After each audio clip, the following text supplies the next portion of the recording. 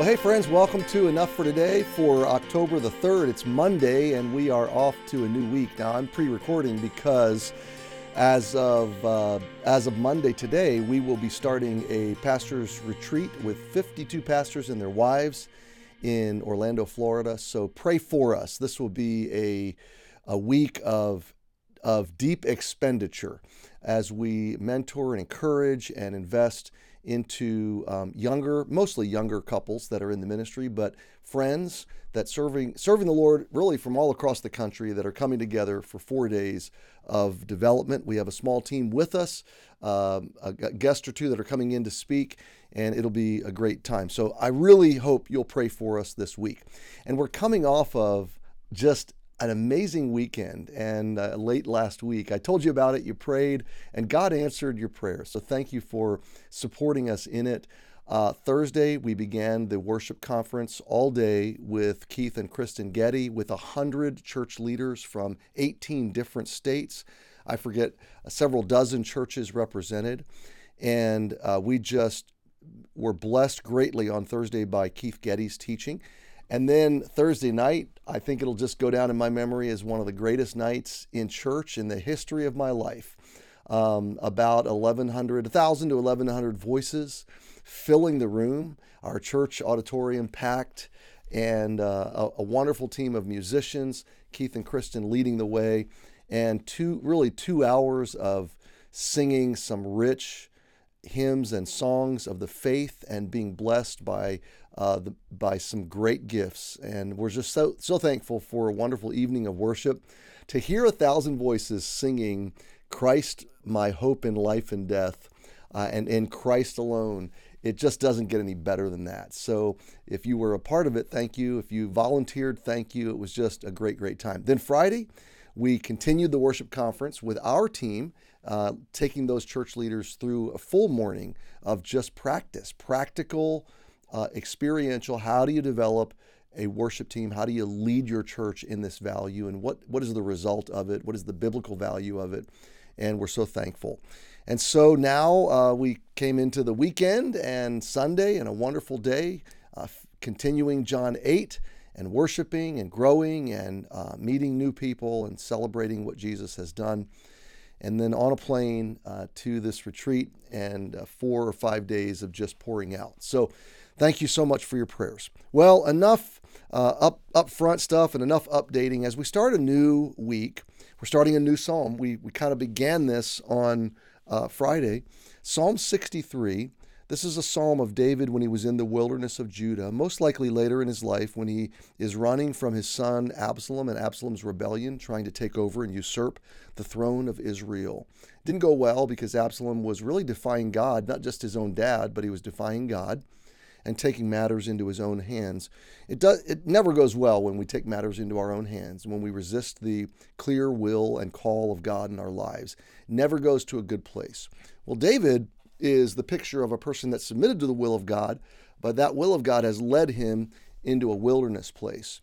And I want to set this up today, and then we'll dive a little more deeply into it tomorrow, but maybe you're listening and tracking along with Enough for Today, and maybe you're in personally a wilderness place.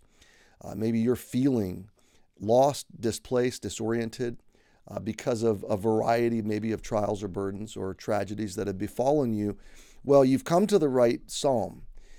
Because David in this psalm could have looked back and just spent time regretting and thinking about the mistakes he made in his life.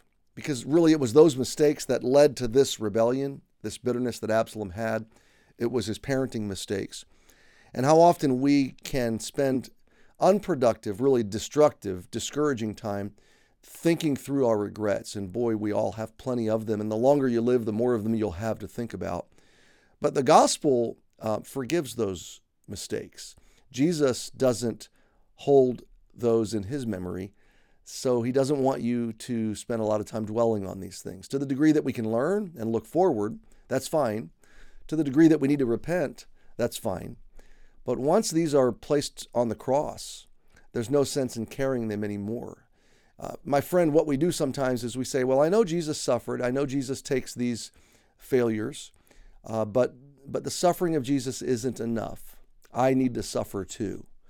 And so we sort of create in our own psyche an extended penance that we need to pay, because this, and what we're saying when we say that is the suffering of Jesus just wasn't enough, that we deserve to pay. Now, my friend, yeah, maybe we all deserve to pay for our sins, but when we sing Jesus paid it all, when Jesus cried from the cross, "It is finished," then the suffering and the wrath and the judgment was completed. And there's no reason for you to carry your failures. There's no reason for you to try to continue to pay. That's a fruitless endeavor. So David could have just regretted. He could have melted down and collapsed in self-pity and just spent a lot of time licking his wounds. And there's plenty of times in the Psalms where David is mourning and grieving and lamenting. But in this psalm, he looks up and he decides to anticipate seeing God in the wilderness. Now, this is a very special place to be when you're going through a hardship or a burden or a trial.